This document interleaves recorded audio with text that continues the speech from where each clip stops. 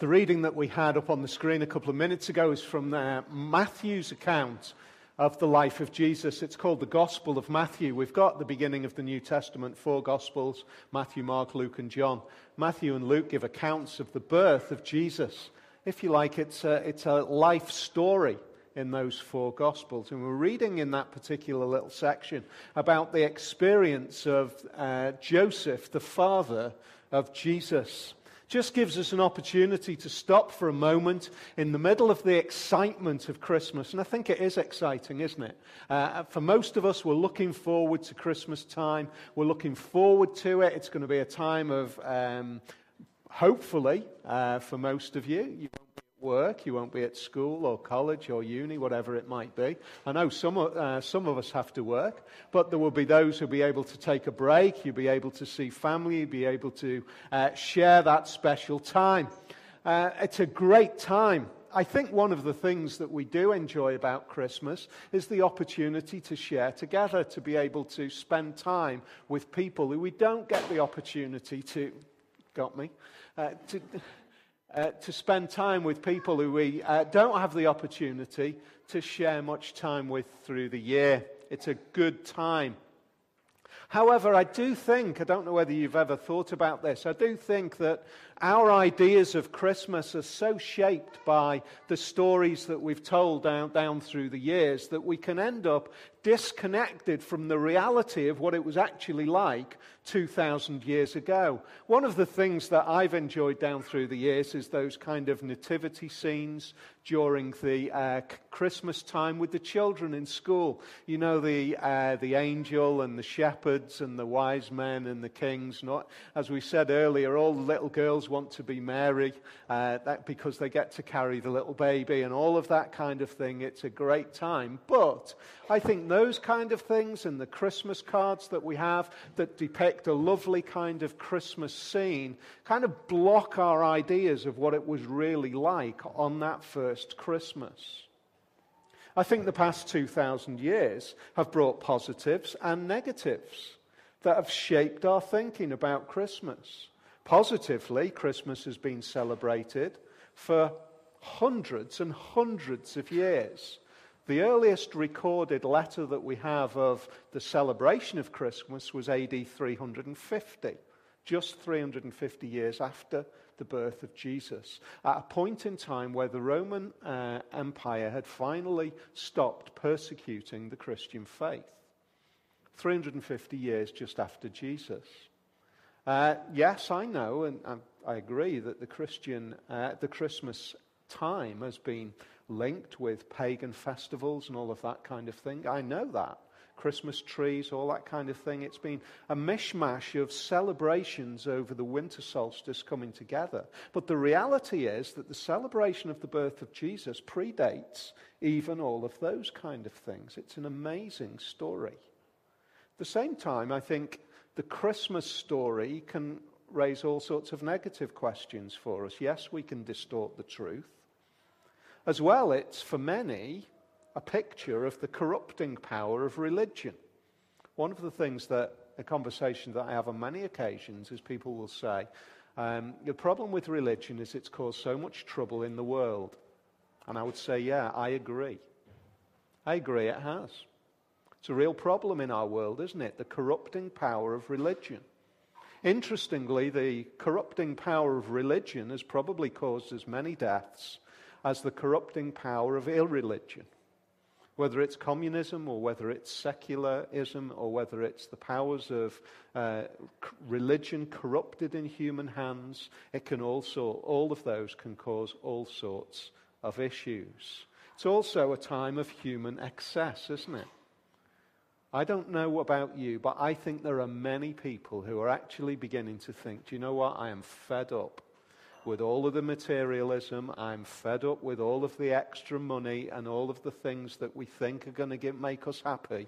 And then we get to it and we find it doesn't. And we just end up wanting more and more and more and more. And I think there's a lot of people now beginning to question that and say, what is life actually all about? I think the Christian message and the message of Christmas, the true Christmas, gives us the opportunity to rethink that. What we actually see is a man whose life is in crisis, Joseph. He's betrothed to Mary, a young woman, and betrothing in that day was a far more legally binding contract than engagement. Absolute legal commitment. He finds that she's having a baby. His life is falling apart. He is devastated. What's gone on? What's happened? How has this occurred? Is his question. There is a message that comes quietly to him.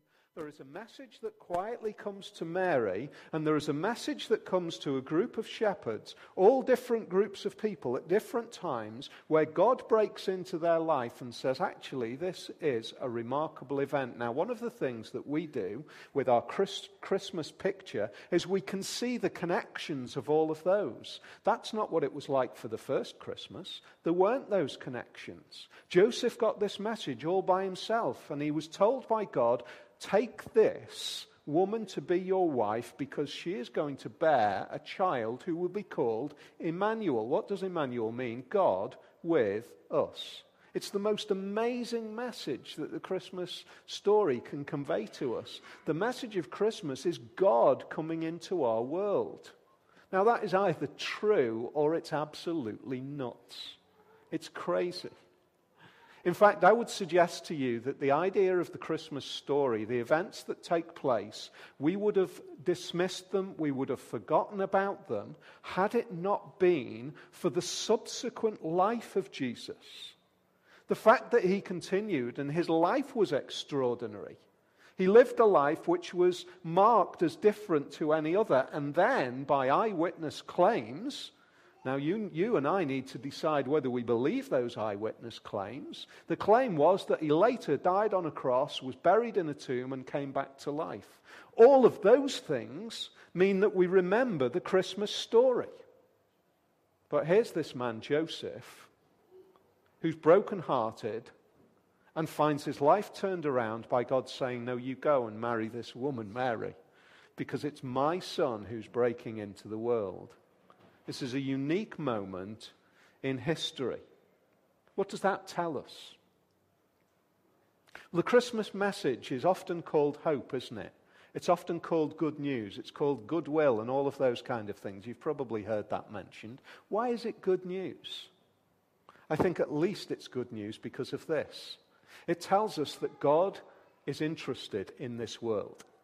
He's not forgotten about us. It's not like we're some kind of cosmic clock that has been wound up at the beginning of time, thrown out into the cosmos, floating around where God is somewhere distant and forgotten. It tells us that partway through the history of this world, God has re-engaged with this world.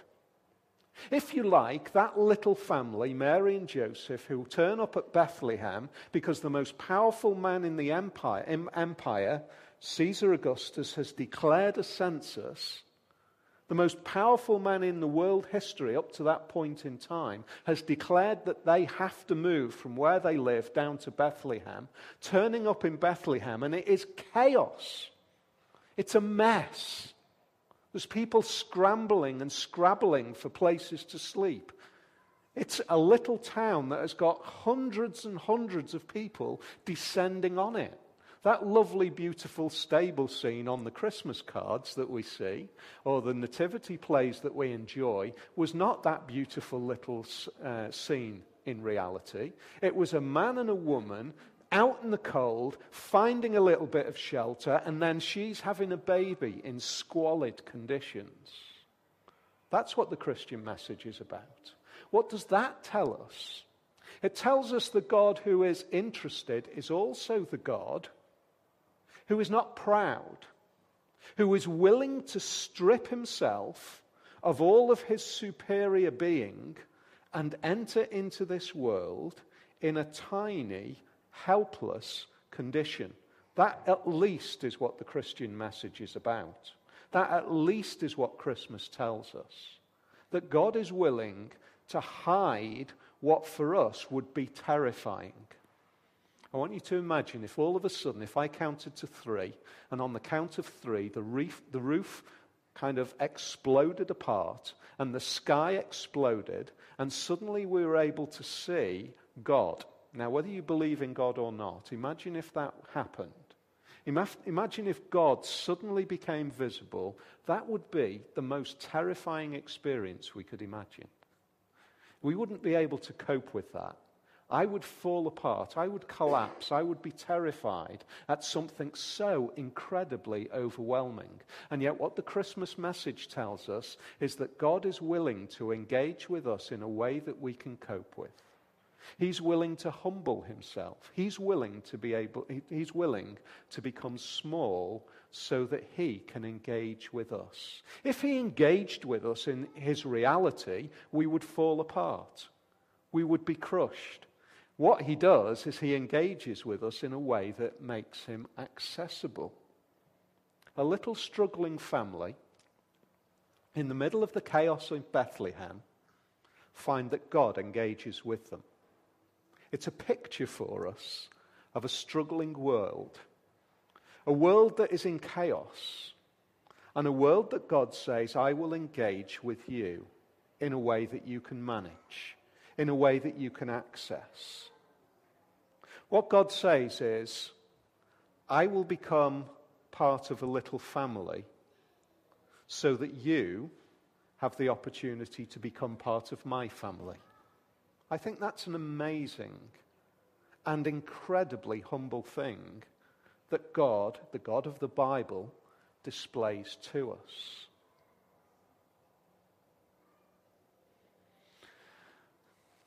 So Christmas, 2,000 years later, a little bit more, after the events of Bethlehem, after the events of shepherds and wise men and all of those kind of things, disconnected little events, which we read about Mary looking on, and it says in the Bible that she hid them in her heart.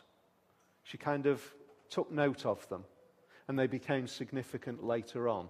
Become significant for us today because it tells us that God is interested in you and interested in me.